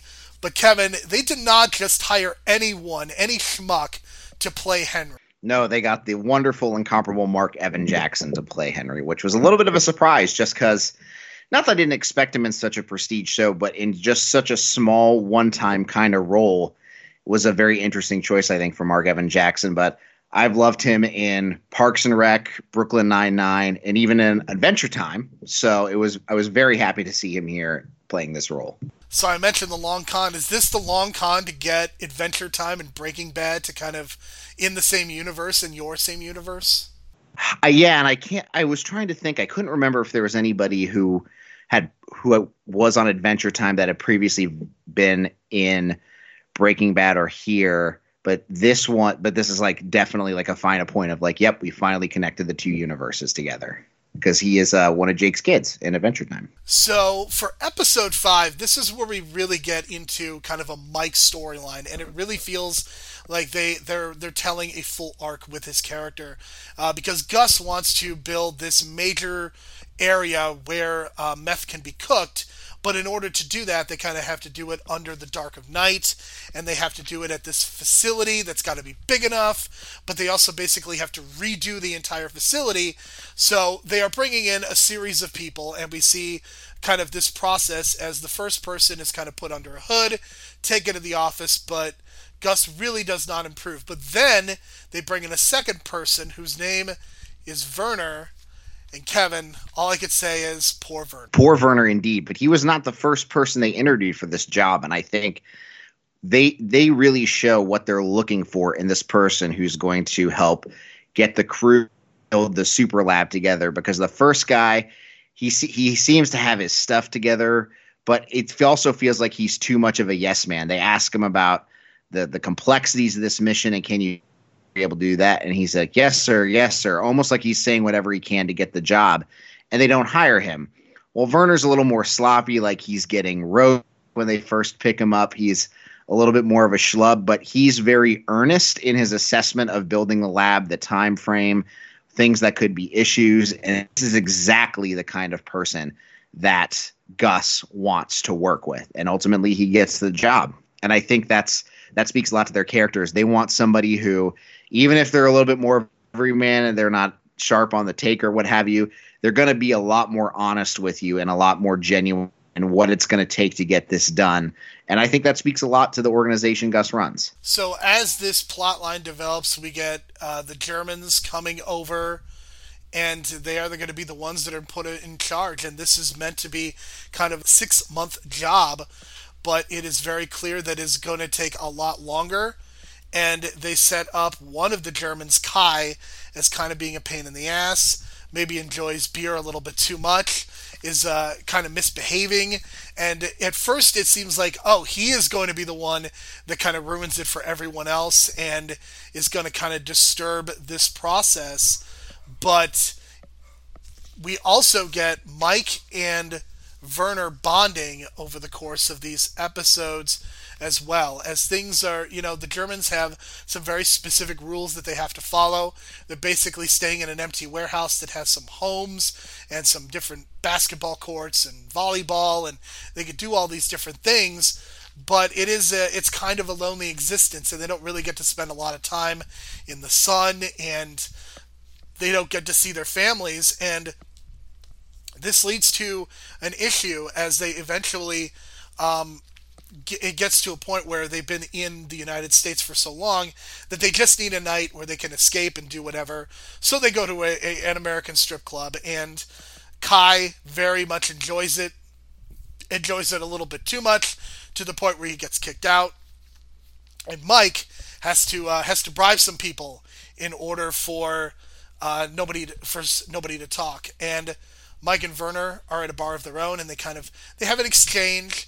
And the alarm bells went off, Kevin, because there's a trope in movies and television shows about when you start talking about your family or retirement that you are not long for this world. And Werner talks about missing his wife. And I sent you the Jordan Peele sweating gif because I knew what was coming. You didn't even need to tell me. If you had told me, I'd have been like, yes, he is going to die. But I knew what was coming, Kevin. Yeah, man, and poor Werner. Like he's somebody who he's just. I feel like everybody likes him because it's like, is he a villain or is he not? He's somebody who, for the first time, you see Mike letting his guard down around it when it comes down to brass tacks and what he's got to do to Werner. You can tell he really doesn't want to, but he has to. But he's even talking to Gus beforehand and trying to find a way where it doesn't happen. And it's really the first time, I don't want to say you see Mike vulnerable because you've seen that before, but it is a time where he lets someone in as more of an associate and finds on a relatable level. And that's someone he found in Werner. It's somebody who you feel like it's almost like his equal in status, in age, in intelligence, in many different ways, and they have a mutual respect for each other, and it makes what happens all the more heartbreaking. So you mentioned the heartbreaking aspect. I think Werner thinks that he is maybe a little bit closer to Mike than he probably should. I think the biggest problem with Werner is I think he is genuinely a good person, but he's also extremely naive. I think the naivete is the problem. The fact that he thought that he could run away, which is what he does, and he escapes to kind of a resort place, and the fact that he thought he could get away with that and not deal with any of those consequences speaks to, I think, the issues that he has as a person. And another red flag that Werner is not long for this world is that he is sitting by the pool, and pools, Kevin, in the Breaking Bad universe, just like oranges in The Godfather, water equals death. Yeah, and it's even like the background and the way it was lit and everything reminds you a lot of the home where Gus poisons everybody in season 4 of Breaking Bad. Very reminiscent of that. Yeah, it's just, and it stinks because you know where Werner's coming from. He's really missing his wife. And even Mike asks him, like, what were you thinking? And he says what he's thinking, like, you think that I had made a mistake and, you know, he was just missing his wife, but I would never tell anybody anything. And I truly believe this is the case for Werner, that he just wants some time with his wife. Just a weekend, just to get it out of his system, and then back to work he can go, and it wouldn't halt the mission because he could leave very detailed plans to his men. But that wasn't the deal. That wasn't the arrangement. It's not what he had signed up for, and it's not what they expected from him. And he makes the choice he does. I think he underestimates Mike and Gus and all that, and ultimately pays the ultimate price for it. And man, does it really suck too that his wife, who he loves and misses so dearly, the last thing he has to do to her is tell her to go away and get back on the plane and fly back home. And just the tone and the language that he uses, it reminded me a lot of Walt's speech at the end of Ozymandias. I mean, I don't think that is a coincidence. It's definitely not a one for one, but it definitely had a similar tone to it. Yeah, just really heartbreaking stuff. So we get this very powerful scene with Werner and Mike as they're not quite in the desert, but they are definitely desert kind of adjacent. And Mike has to do something that he really does not want to do. We have seen him kill people before, but this is the first time that it feels like he's had to kill somebody for kind of a professional reason and not a personal reason.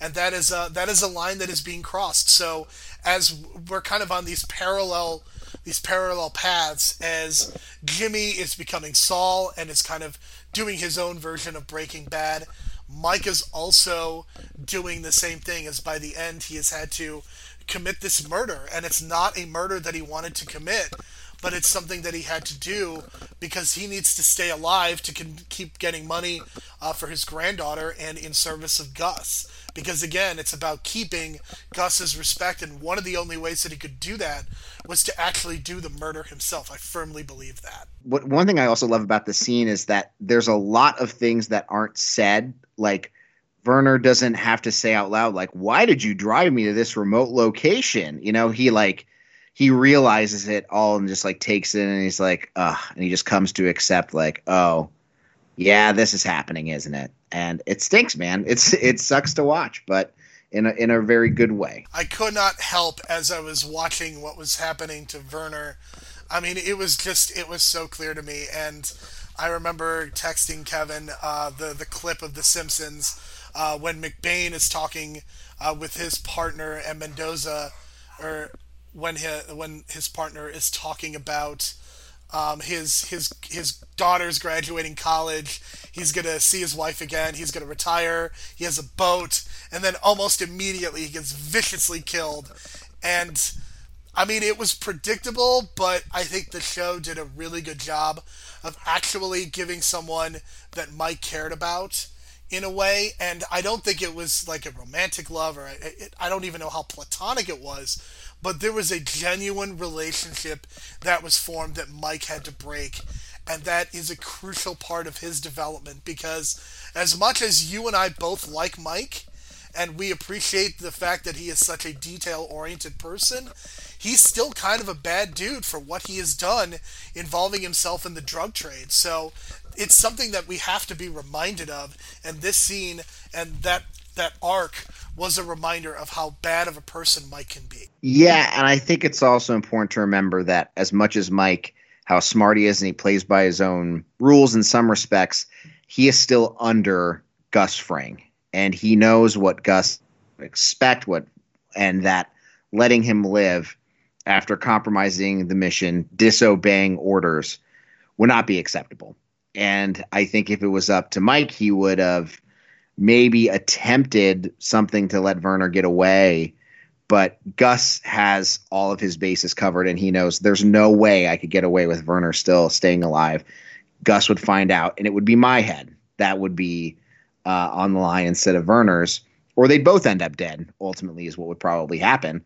So I think that's important to remember, too, that ultimately Mike works for Gus. Gus would not have allowed any way for Werner to stay alive.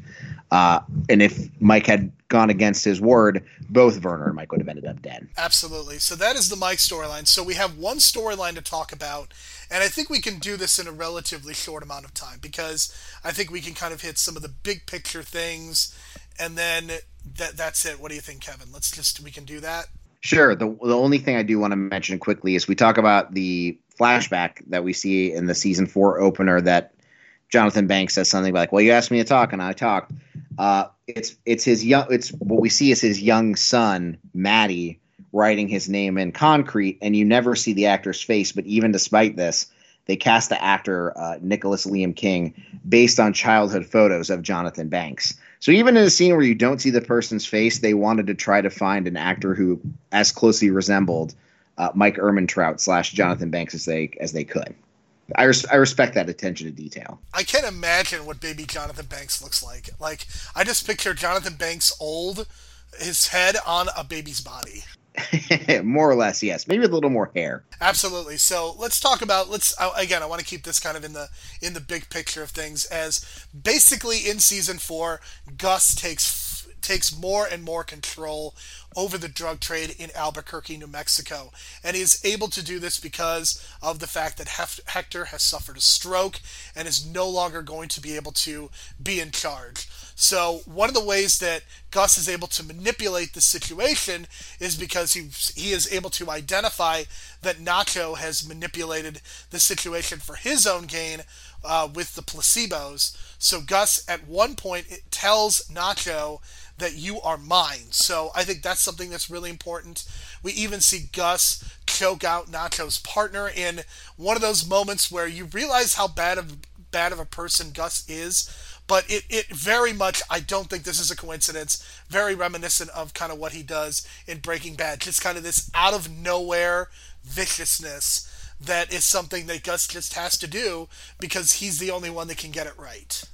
Right. And I think the choice of the Salamanca, who ultimately deals with him, being more of an equal to Gus in so many ways than before, I don't think is I don't think it's a coincidence. I think the Salamanca family knew what they were doing here in that operation, because I think they realized, like, we're in danger of getting completely swallowed up by Gus Fring if we don't do something.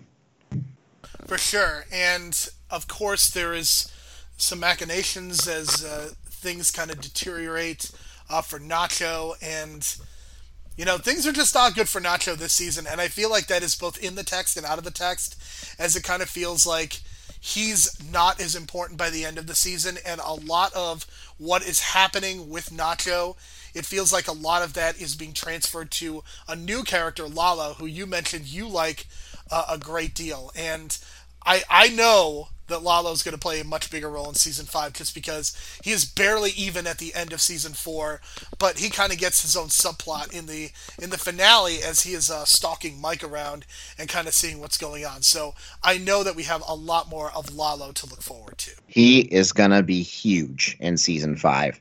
But yeah, it's that, Nacho's out of commission because he's recovering from the wounds that he has to inflict to keep up the facade and be on the good graces of Gus and his crew. And since you have Tio out of the picture, Lalo comes in. He's never seen him Breaking Bad, but name dropped in Season 2. Again, we talk about where Jesse and Walt kidnap Saul and attempt to coerce him to representing Badger. And he says something like, Lalo, something about Lalo and Ignacio, and we find out Ignacio is Nacho, and he mentions Lalo again, and he breathes this big sigh of relief when he realizes that Lalo didn't send them. So that gives you kind of an idea of the role Lalo plays in his life going forward. But this is introduction. He's overwhelmingly charming. He's somebody who I feel like the Salamanca family up to this point has been very poignant. Like, they're not the kind of people to use metaphors. Like, Tio would just say, I'm going to kill you. And that tells you what he does. Where Gus Fring isn't that way too. He'll use metaphors, or he'll give these sort of vague warnings so people will shape up. And you get that same sense from Lalo too, especially when they're talking one-on-one in Gus's office. He says something like, hey, I'm going to come back and get that recipe for the chicken. There's more to it than that. And then you get him falling around Mike and all these other things. So he's a very dangerous person, but he just has a little bit more tact to him, a little bit more smarts, and that charm of his that can be oh so dangerous. You get from him that you really haven't gotten from Salamancas beforehand. They're kind of like sledgehammers, and he has a little bit more of a cerebral touch to him. And Lalo is also apparently able to take ceilings down without making noise, as the most gifable moment of Season 4 is when Lalo is in the money exchange place, and he comes crashing down through the ceiling and points a gun.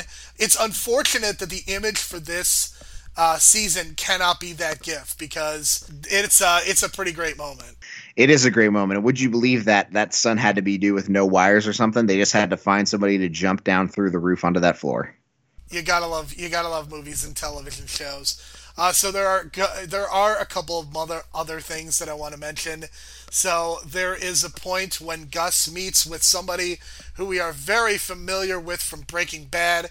It's fucking Gale. David Constable returns not just in one episode, but he also returns in the finale as well. And I was a little bit surprised, because David Constable, of course, is one of the important characters on Billions, and I know that production is extremely complicated, shooting in New York and in other places, and he is very high on the call sheet on that show. So the fact that they were able to get him for even the 2 episodes that they did, I think is a really nice touch. Anything else that you could tell me kind of about how they were able to get him? And did they have to shoot both of his scenes at the same time? I can't remember exactly what they said about that. I know that they really wanted him back. I don't remember them mentioning Billions specifically or having to do a one-day shoot with him or whatever, but I think it was important for them to get him in the picture to give Gus the idea that I can make your own product here that'd be even better than the product you're outsourcing. You get his notebook, seeing a couple scenes that have the super lab plans, And of course, that notebook is very important in Breaking Bad. And you get to see him inside the super lab geeking out for the first time.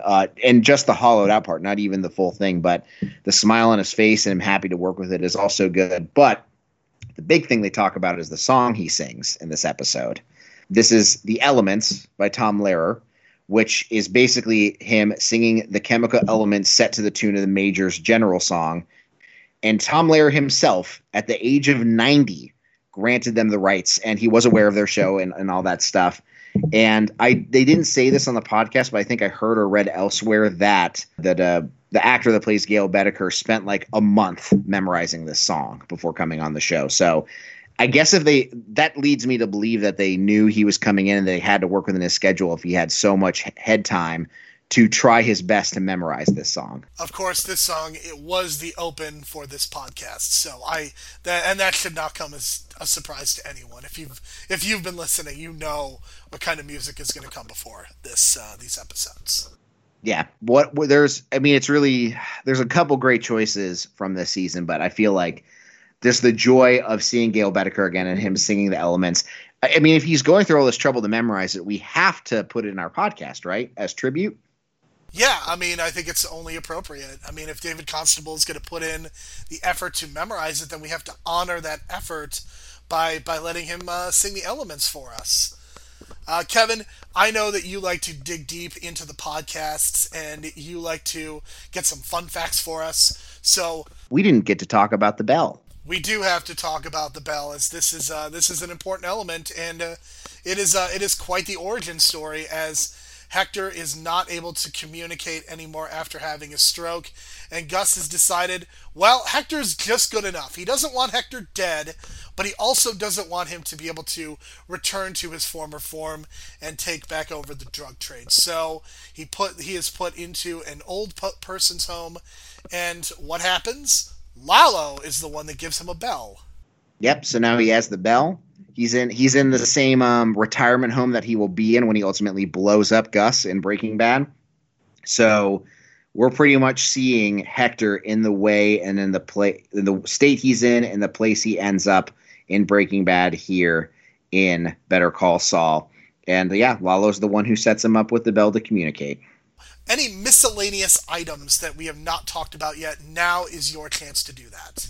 Well, fortunately, I was able to get them in all throughout this episode, sprinkled in an organic way, because the truth is, like, season 3 had a ton of Easter eggs, and there really weren't any Easter eggs in this season. All of them were very on the surface. I mean, you have the stuff with the lab and Gale. Everything that's kind of like we see coming in Breaking Bad is very much like big parts of the story here, so there aren't as many Easter eggs. Absolutely. So we have just one season left of Better Call Saul to discuss.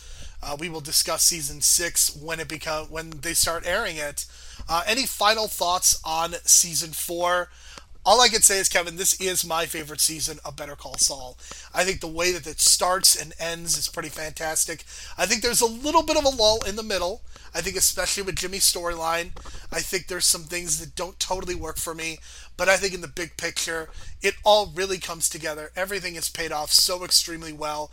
I think all 3 storylines are actually interesting in the end. And I know that we did give a little bit of short shrift to the drug storyline, but I still think within the context of the show, it worked. But I just think you could kind of yada yada some of the stuff that takes place. There's an action scene that involves the twins and Nacho that I think is extremely well done and is worth mentioning. But yeah, Better Call Saul is my favorite season of the show so far.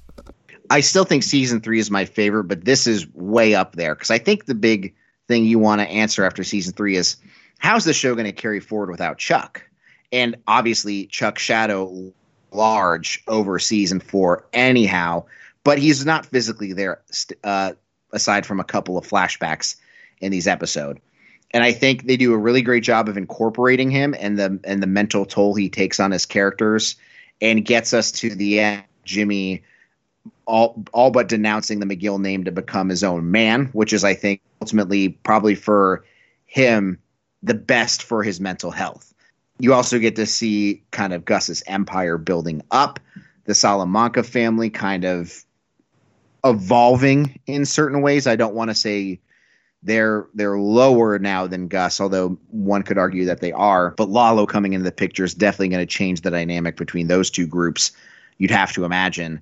And so I think they did a really good way of advancing everything, having Chuck matter in the season without being there. But also, I think they can comfortably take him out of the picture going into season 5 and ahead. I think they dealt with him correctly and enough here for it to feel like it matters without having been totally overbearing. And I just from the sense of the podcast and watching it feels like there was so much. There was a lot of intensive labor and thought put into so much of these episodes, and yet it comes out as feeling so effortless. And I think that really speaks to the signs of a great television show. There's so much here to love, as if you're just watching Better Call Saul and haven't seen Breaking Bad for whatever reason, but so much good stuff for Breaking Bad fans too to really sink their teeth into. So easy thumbs up of a season for me. And for some reason, it's even better than I remembered. I don't know what I remember the ending very clearly, but I think a lot of the and the big storyline with the building of the super lab were the two big things that stuck with me. But I feel like it's all the little details and stories and stuff that are so rich and perfect that make this season as good as it is. Even if, yes, you're right, there are some times where it drags, or maybe some things maybe linger a little too long, but ultimately it's a really another fantastic season of television from the Breaking Bad crew. So we will be returning in 3 weeks. Usually we are a once a month show, but we felt that it would be appropriate to kind of make this a year-long project and end things in 2020. And just like everything else in 2020, just leave it where it belongs in this year. So we are going to come back in 3 weeks and discuss Better Call Saul Season 5. That episode might break the record, because we almost went 2 hours on Season 4, cutting a few things. I get the feeling it's going to be much harder to cut things when talking about Season 5. Yeah, we're gonna have to see. It's a hell of a season. Definitely feel, and the thing I like about Better Call Saul too is that each season I feel like has a pretty distinct to it, and Season 5 is distinct from everything else we've seen so far. So I'm very excited to move forward with, right now anyways, the final season of Better Call Saul before the true final season comes out. And I'm glad that you are hosting and editing that particular podcast, and I don't have to worry about it. I get to show up, do my job, and leave. Editing is fun, everyone. It's the best part of doing these podcasts. It's not the interacting, it's not the talking, it's the editing. That's where the fun happens. Yeah, that's where the magic happens, as they say. Cool. All right, for Kevin Ford, my name is Jerome Cuson. Thank you so much for listening. We will talk to you again in 3 weeks. Better Call Saul Season 5. It's all good, man.